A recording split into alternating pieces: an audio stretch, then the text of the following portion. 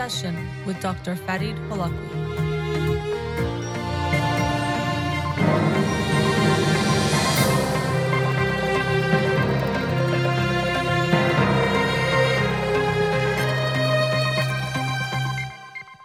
Good evening. Welcome to In Session.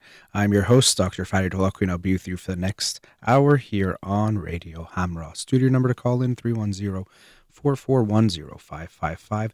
I'm a licensed clinical psychologist, so you can call with any questions related to clinical psychology, including any emotional or psychological issues, parenting issues, and relationship issues as well. You can also follow me on Twitter or Instagram, or like my page on Facebook to get updates on the show, or suggest topics or books for the program, and the shows are uploaded at the end of each week to my SoundCloud page and podcast on iTunes and Spotify. Again, our studio number, 310-441-0555.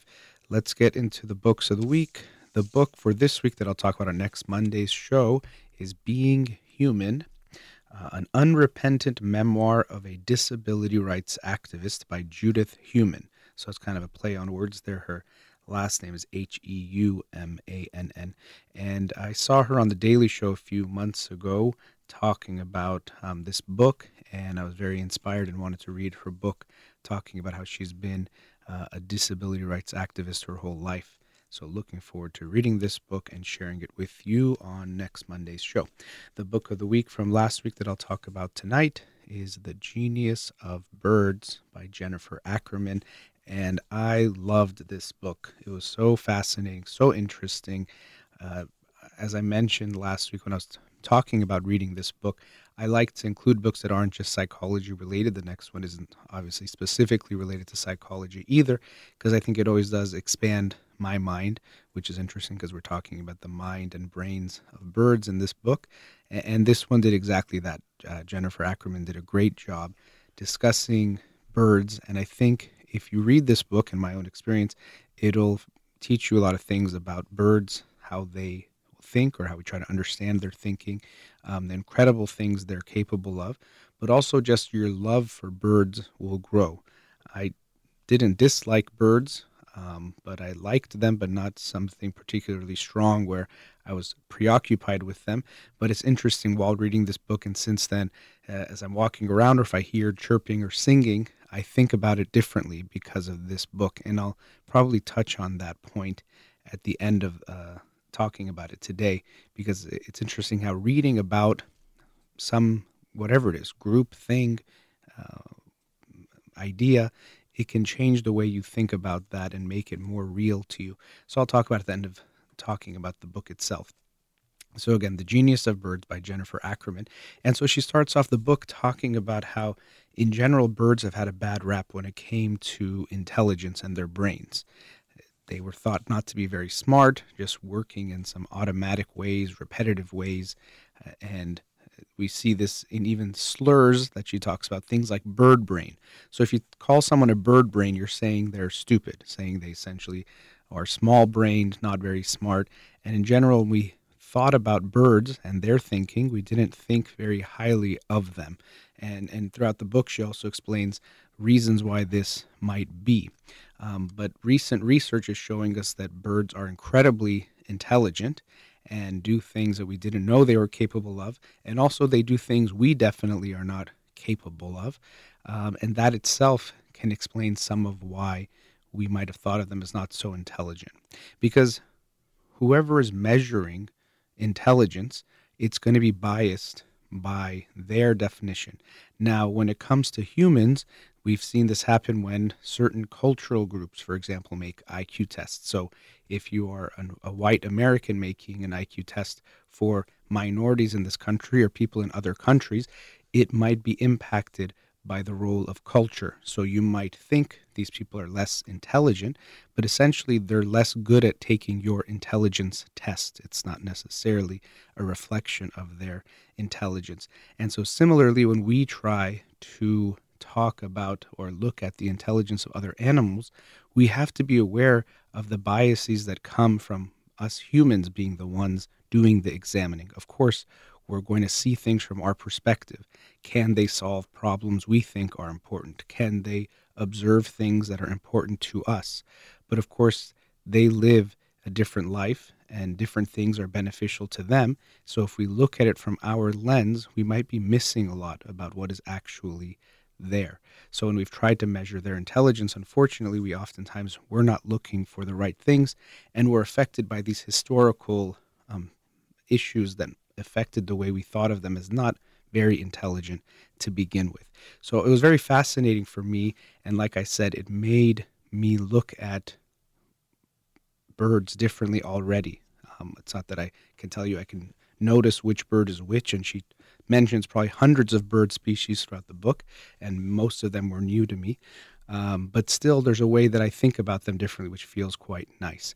So to begin with, as I mentioned, she talks about how bird brain was thought of as something negative, but maybe we're not quite right. And they're sometimes able to do amazing things. So throughout the book, one of the birds that comes up often is the New Caledonian crow. New Caledonia, it's an island in the South Pacific, I believe.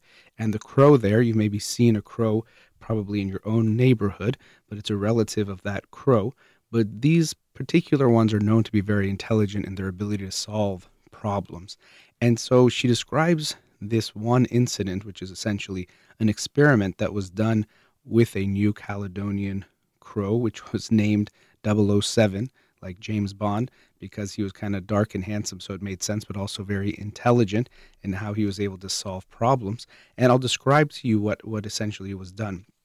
So they gave him a puzzle of sorts where if he wanted to reach the meat that he wanted, he had to solve this puzzle that needed 8 steps, which is quite remarkable. You wouldn't think a bird can solve a puzzle, and by puzzle I mean he had to move different things, which I'll describe, or I'll read from the book, that were 8 different steps, which shows he was able to, in some ways, think ahead.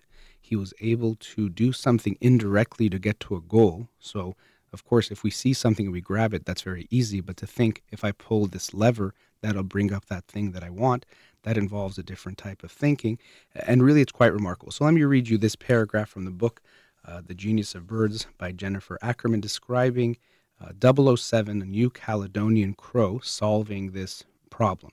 So in the video, a dark, handsome, aptly named bird flies into view, settles on a perch, and takes a few moments to scope out the situation.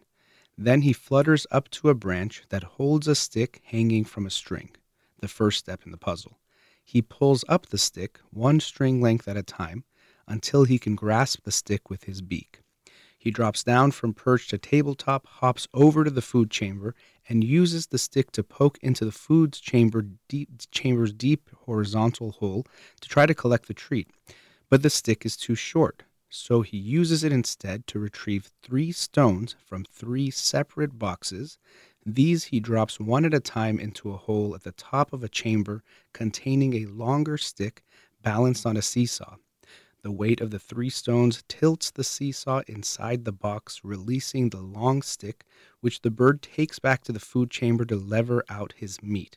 It's just incredible. And I'm sure it was hard to follow, but it's hard to understand exactly what it is. I actually wanted to watch the video before this book, before I came on the air, but I didn't get to do that. I hopefully will later. But all of it took him about 2.5 minutes. So I know it's hard to follow in some ways, but I wanted you to just get an idea of the different steps he had to take, including trying things, trying to put a stick through a hole to get to his goal. That didn't work, so he realized he can use the stick for something else, to try to move these stones that then would essentially get him closer to his goal. So just the fact that it was 8 different complicated steps to solve his goal is quite remarkable, solving this puzzle. So intelligence that we probably didn't think a crow, a bird, was capable of, but we saw that they were. There's also birds using tools in different ways, bending tools to make like a hook, which is rare. Sometimes sharing that, essentially, if you want to call it technology, amongst one another. And that was quite fascinating, that we're seeing that it's as if they have culture, really, I shouldn't say as if, it's like a culture, which shows up in different parts of the book, that they're passing things on, that different regions might have different tools or even different songs. That was kind of interesting. So the same species which might have a similar type of song, You might go in one region of the forest and it might be slightly different from a region somewhere else. Now, maybe you won't be able to detect that yourself, but people studying the sound or the analyzing it at a deeper level can find slight differences and variations in how the birds are singing, which is quite remarkable. It's kind of like if you go to different parts of America, you might find different accents or dialects, or if you go to different parts of Iran, you can very easily identify different people with different types of accents. Similarly, we see that birds have that same thing.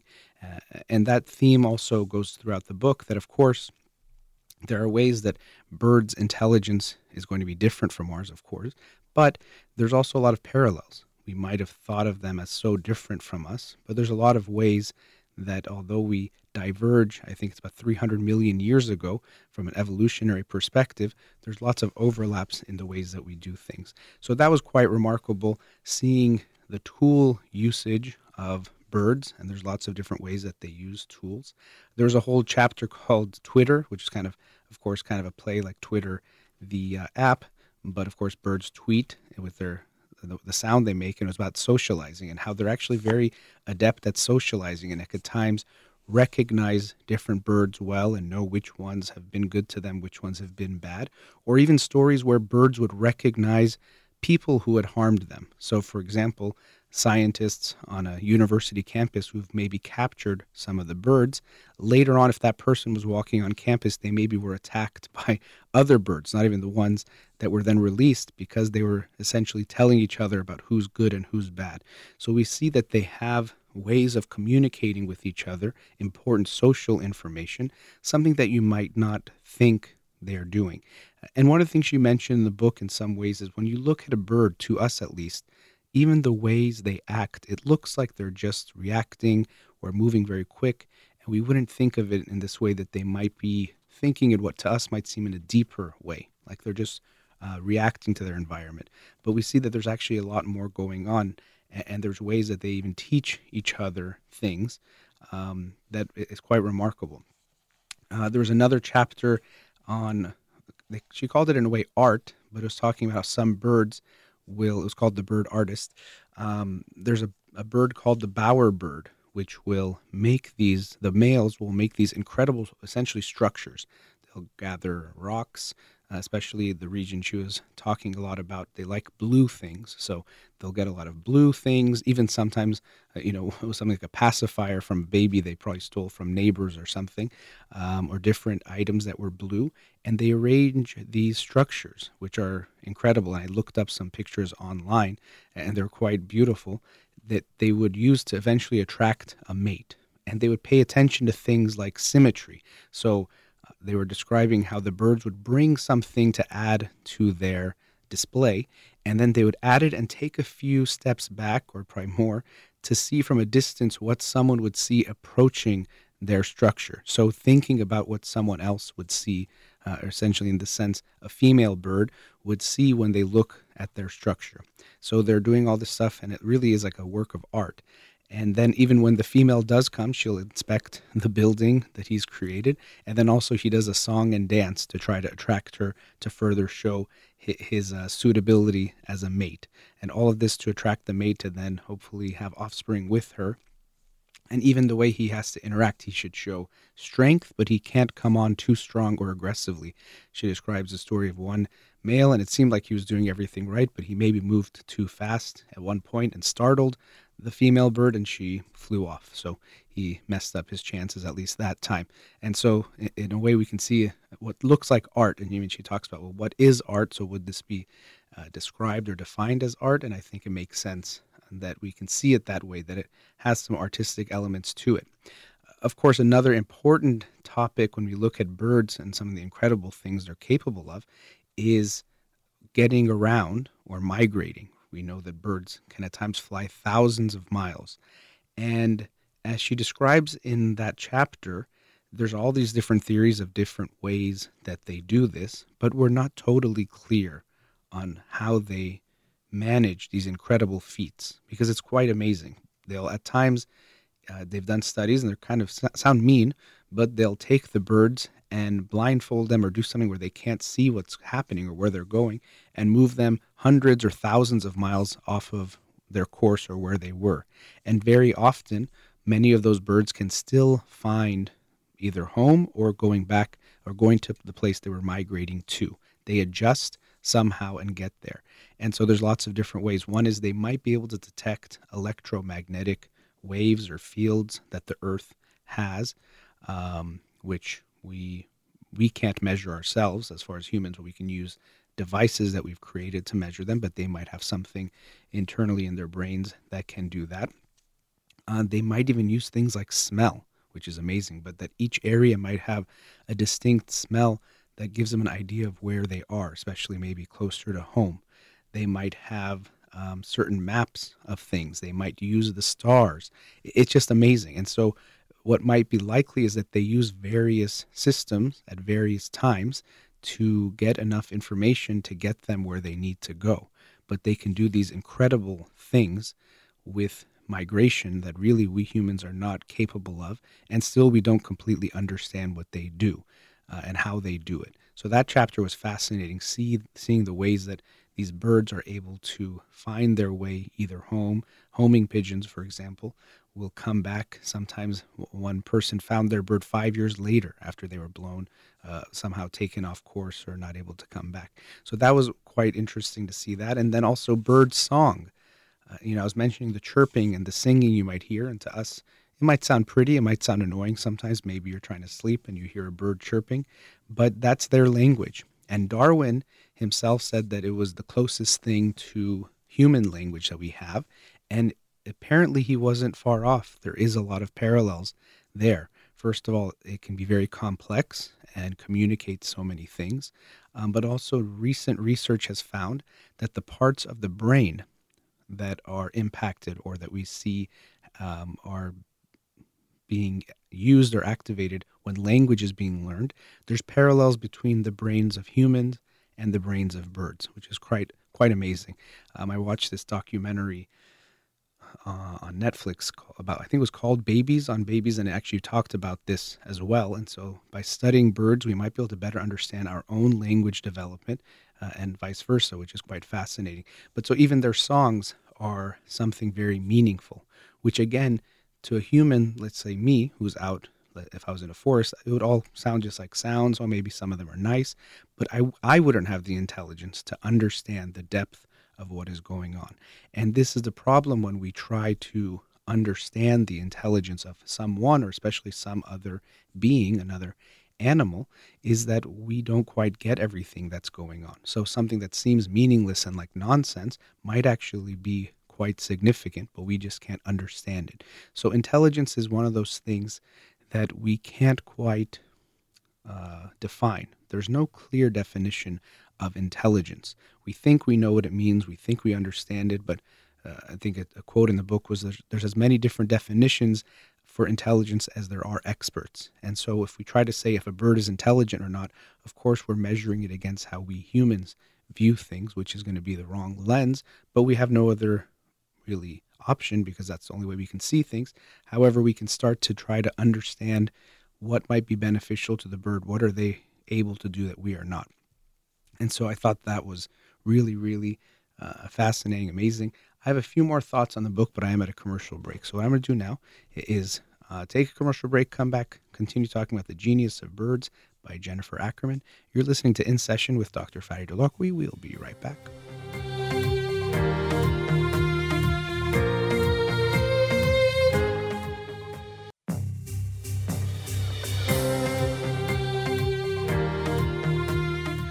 Welcome back. So I'm talking about the book, The Genius of Birds by Jennifer Ackerman.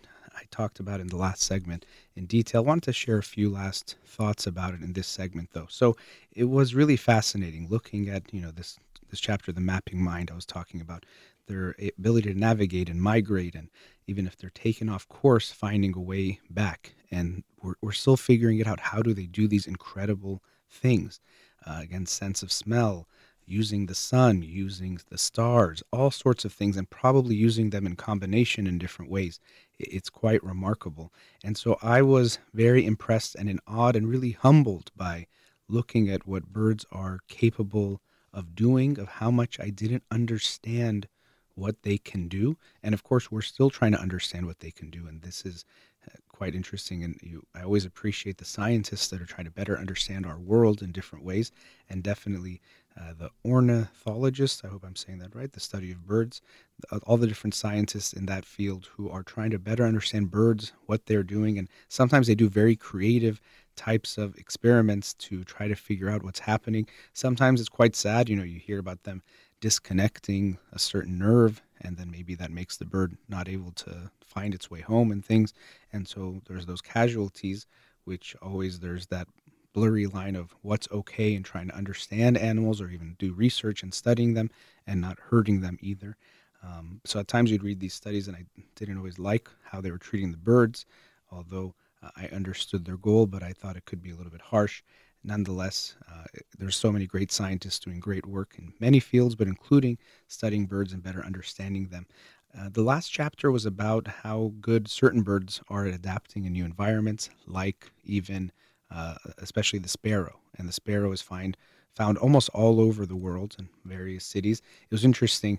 A few people said that they can understand how widespread they are, the sparrow, because they can hear them chirping in so many different types of newscasts. So they're listening to newscasts in various cities around the world, and you can hear sparrows in the background. But they're very good at finding their ways and into new areas and somehow surviving.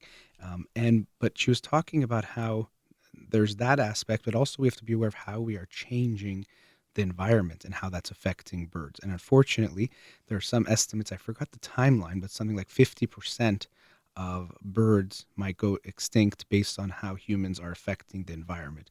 So even things like climate change, especially, that's a big one. It's affecting the temperature, and a lot of times birds, they can be very sensitive to living in certain regions where it has to have certain temperature for them to survive. And if not, they could be in trouble. And sometimes they have to move. Even they're moving. There was one species she was talking about moving up a mountain, essentially. So let's say they were, 1,500 feet up, but because it got warmer, they had to go up to 1,600 feet and going up and up. And she was saying essentially they're getting to the top of the mountain, and then where else can they go from there? So it's very sad, and another reminder that we hopefully will do more to take care of our planet in general for our own benefit, but of course for so many animals that are affected by this too. So I thought that was interesting and, of course, disheartening in a way, but a reminder and another motivator to hopefully do more to help birds. These incredible creatures. Again, I thought it was so interesting for me to learn more about them, and I highly recommend it.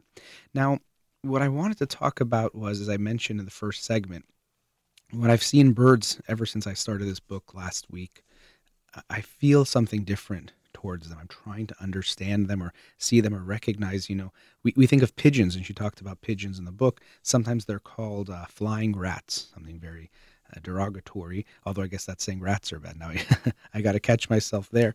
But we talk about them in a negative way, that they're, we think about them as these kind of maybe stupid, or they're just pecking around. They're probably not very smart, but they actually can be quite intelligent. We might not understand it, we might not see it, but they can be very intelligent. So I've seen pigeons around when I'm walking, I've seen crows, and I have such a different feeling towards them, that they are very intelligent. They're doing so many things that we maybe don't understand or we underestimated. And so my feeling towards them has changed. I liked birds. I wasn't anti-bird. I thought they were nice and beautiful, but I didn't have too much attention on them. But by learning more about them in this deeper way, I feel more connected to them in a way, or I see them in a different light. And so at times when we're talking about human beings and different groups, we'll say, when you learn about a new group more, let's say you meet someone from a different race that you've ever met, or sexuality, or whatever the diversity is we're talking about, when you get to know them better in a deeper way, we'll say that it humanizes them. And you might realize, gosh, I thought people from that group were bad people. But now that I actually am meeting someone or some people from that group, I realize they're just like me, or they're human. And because of that, I care about them more, or it's harder for me to dehumanize them, to not think about them as human and deserving equal rights. And because of that, that gives me a different feeling towards them. And so this is one of the best ways we can combat things like racism, sexism, um, uh, discrimination related to ability. And the book I'm going to read this week is from a disability rights activist, Judith Heumann, and I was very inspired by her story that I saw, and also I realized I hadn't read a book related to disability rights or anything on that topic, and I thought it was very important for myself and also to talk about it on the show. But when we meet someone and we interact with them and we see a deeper level of them, we recognize their humanity, that they're human. Now, it's interesting because this book, and I also want to be careful, I thought about this a lot before I said it today, because it could seem like I'm saying, oh, well, some groups of humans, it's just like animals. And of course, I'm not making that comparison. Actually, I'm taking it a step back and saying we should look at all living beings in a positive way. So it's not to say we're like animals. I'm like an animal. I am an animal, essentially, right? There's no really difference. We've made a very clear difference for ourselves that we're human beings that are something separate from animals, but we're part of the animal kingdom. And so any living being is worthy of our respect and to be treated right. But if we don't know much about them, they're just this thing, oh, these pesky birds or whatever the animal or thing might be. And so I felt that same thing reading this book, was like, I felt a deeper connection to them. So I know we can't say humanize when we're talking about a bird. And the word I thought of, which is kind of a play on words, is realize, making it more real and making me realize that there's more to the bird or birds in general than I knew before.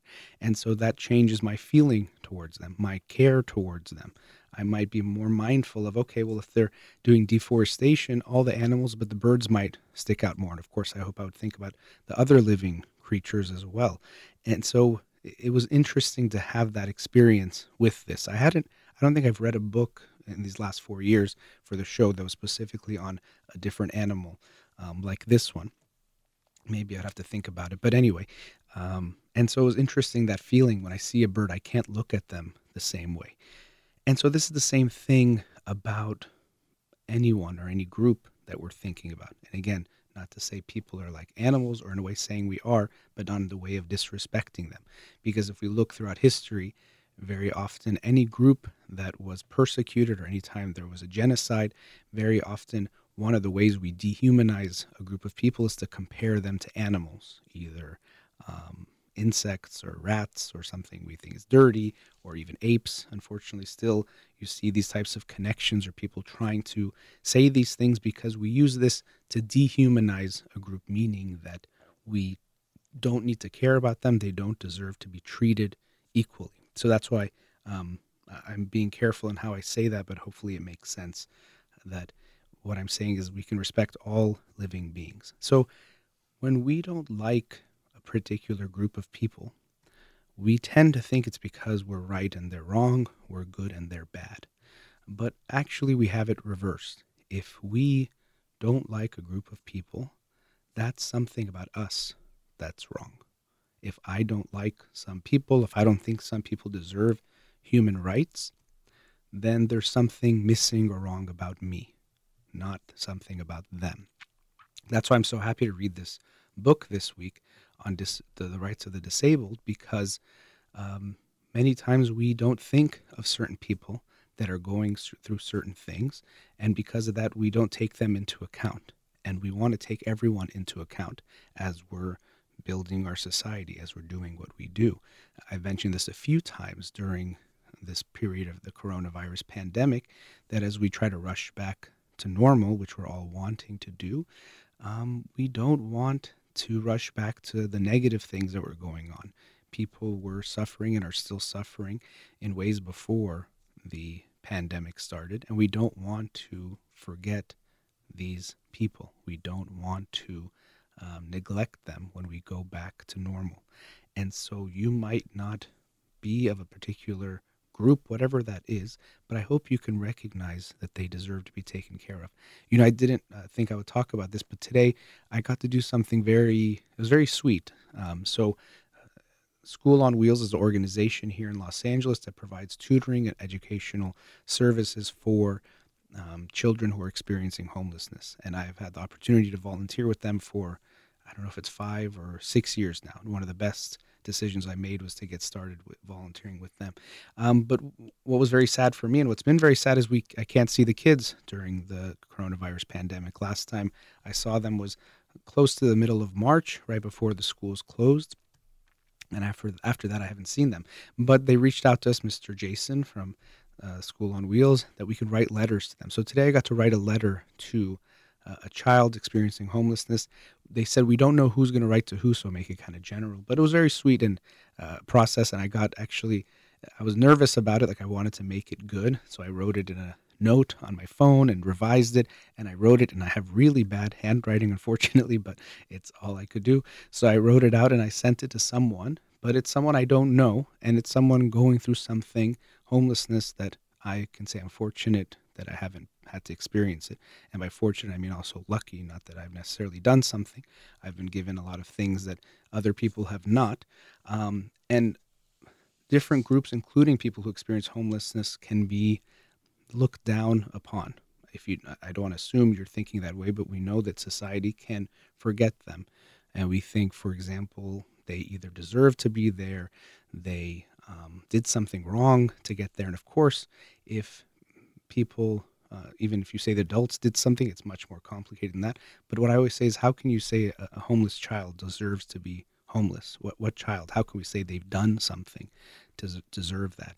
And to say life is not fair is not enough to me, because yes, life is not fair in that everything doesn't work out exactly equally and everyone gets a fair chance, but we can try to make it more fair. So if we have resources to take care of people and we don't use those resources to help people, something is wrong. If we have houses to homes for the homeless people and we let them be on the street, that reflects poorly on us. So we might think we live in a very wealthy country, but we have to measure our wealth based on how the worst people are doing, not just overall GDP or things of that sort. So reading this book, as I was saying, it's not to compare animals to people, but in a way it is that we're all equal. We should look at all living beings, but all people are equal too. And if you might think of someone very different from you, try to remember that it's just because you don't know them or understand them, to see that these human beings are just like you, human beings like you, who deserve to be taken care of and who want the same things. They want to feel safe and secure and have everything they need, and they almost always just want to be with their family and be able to do good things. So it was quite an experience reading this book, and I really recommend it.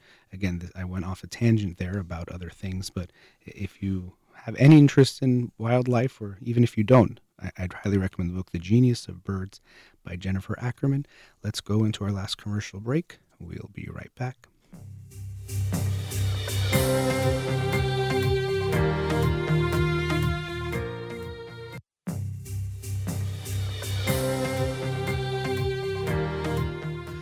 Welcome back.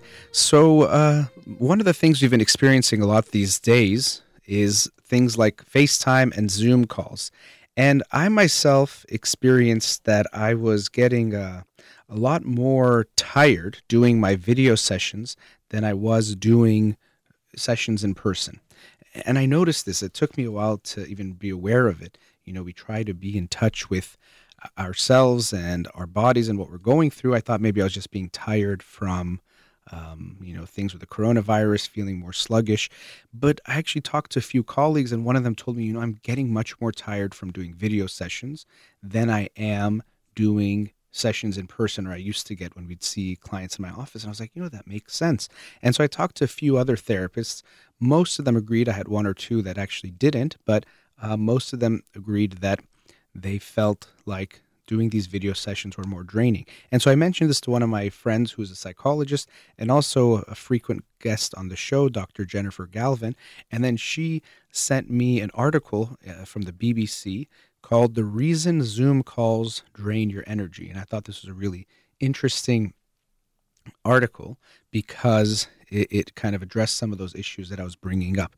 So yeah, why are Zoom calls more draining, or even Zoom meetings or whatever it is, than regular ones? So they gave a few reasons why. Now, one of the first ones that came up was very important for me because I realized this as a therapist, where of course you're talking to the client, but you're also paying a lot of attention to nonverbal cues. And being in the room with someone, you get that a lot easier than you do looking on the video. And so you have to pay even more attention. I realized I was even more focused on the person. And so because of that, I had to pay even more attention. And I think it takes more out of me to try to get that from them, to try to understand them as well or as best I can, but as well as I would in a regular session. So there is that we're trying to pay more attention to the body language, tone, facial expressions, and that is actually more difficult than when we are in person. And I've definitely experienced that as a therapist. And even related to that, as I was saying about the focusing, something I've noticed is sometimes pain behind my eyes or headache. So I don't know if people listening have had those experiences too, but that could be happening from straining, looking at a screen more, and also things like the blue light that comes off of a screen, computer, whatever it is. And it's funny, I mentioned this to a few friends. Oh, maybe I should look into getting those blue light glasses. And of course, as is common in our day and age, on my Instagram and Facebook, I got all these ads for blue light removing glasses. And so I have lots of choices I can make, but also it can be harder on our eyes to be constantly staring at a screen rather than looking at people face to face.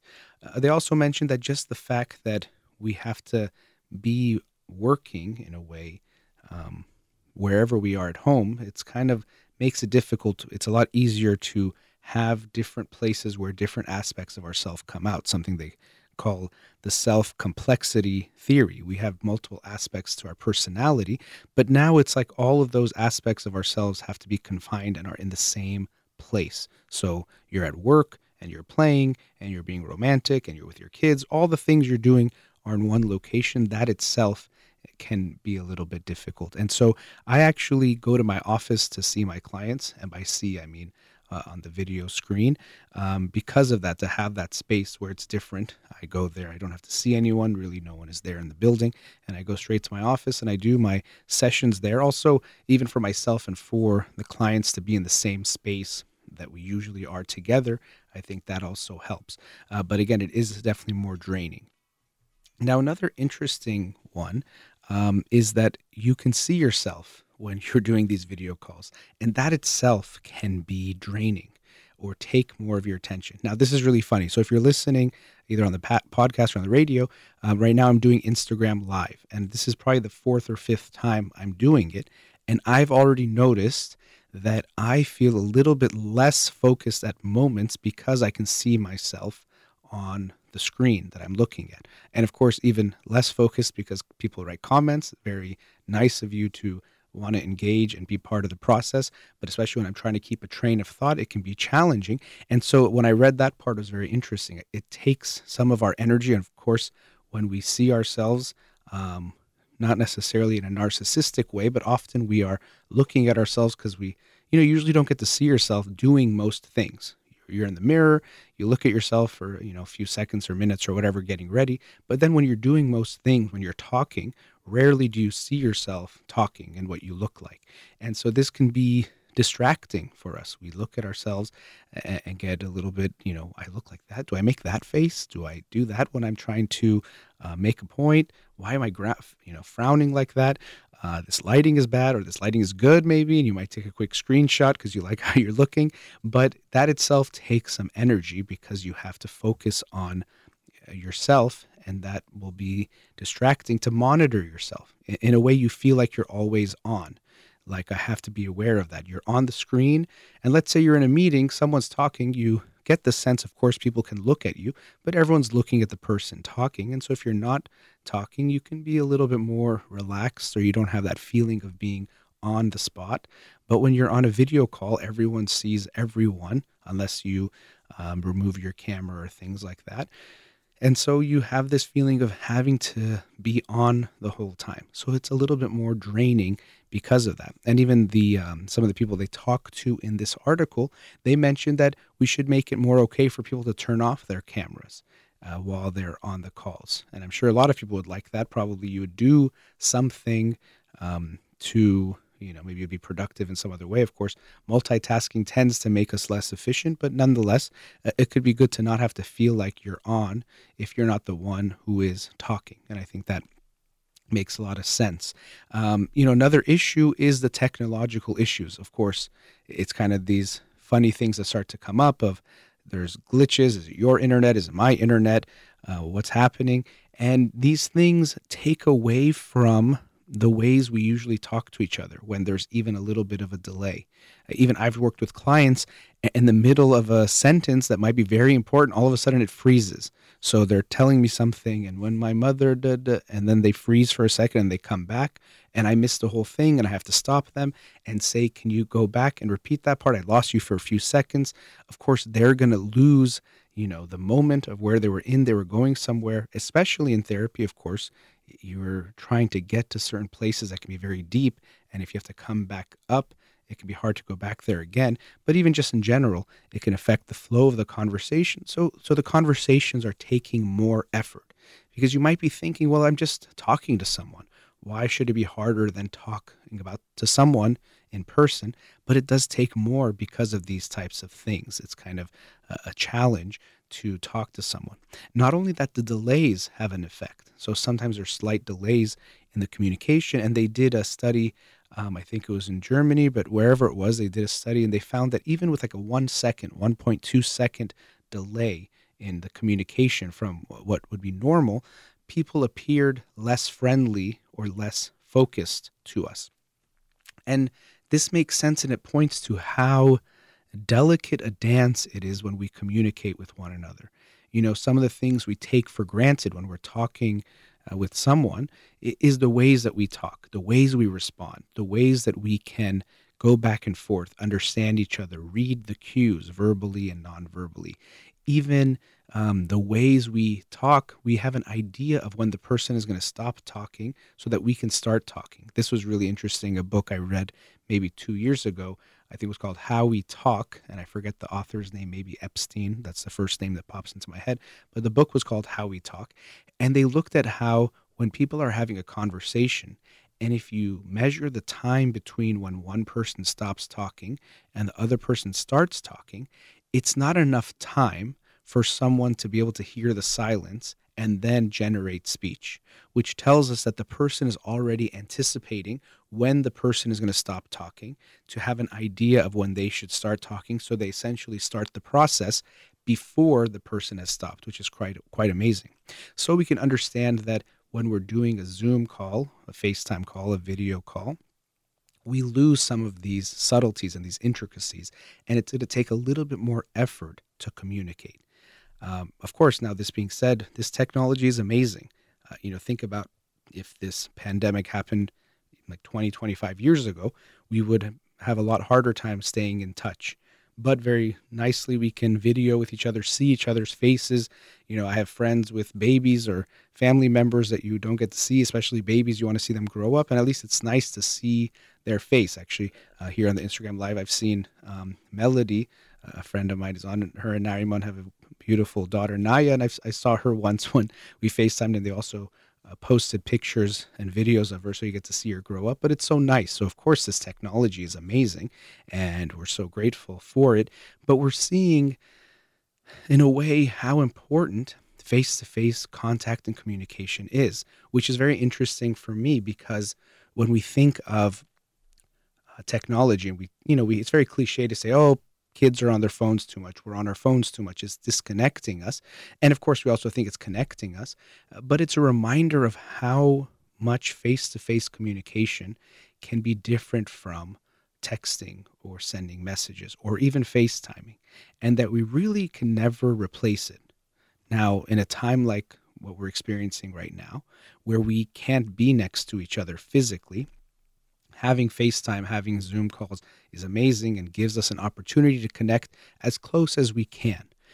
But I think many of us, and myself very much included, are recognizing how much being face-to-face with people. Of course, I was mentioning it in my practice, and I feel that difference, but especially socially and with people, our friends, family, loved ones, how different it is and how much we miss that right now. I know I'm definitely missing that, being around lots of people, of course, hugging people, touching, the physical touch that we have when we're next to each other. All these things we unfortunately are missing out on. And I think we're becoming aware of that we are feeling a disconnection. We are feeling, as much as we're trying to connect, and it's great. And I myself and many people have experienced talking to, FaceTiming with people that we haven't been in touch with. So it's nice. We're connecting in other ways that, or with people we maybe wouldn't have before, but we don't want to lose sight of the other part of how important it is, and we don't want to take for granted being face to face with one another. And so I hope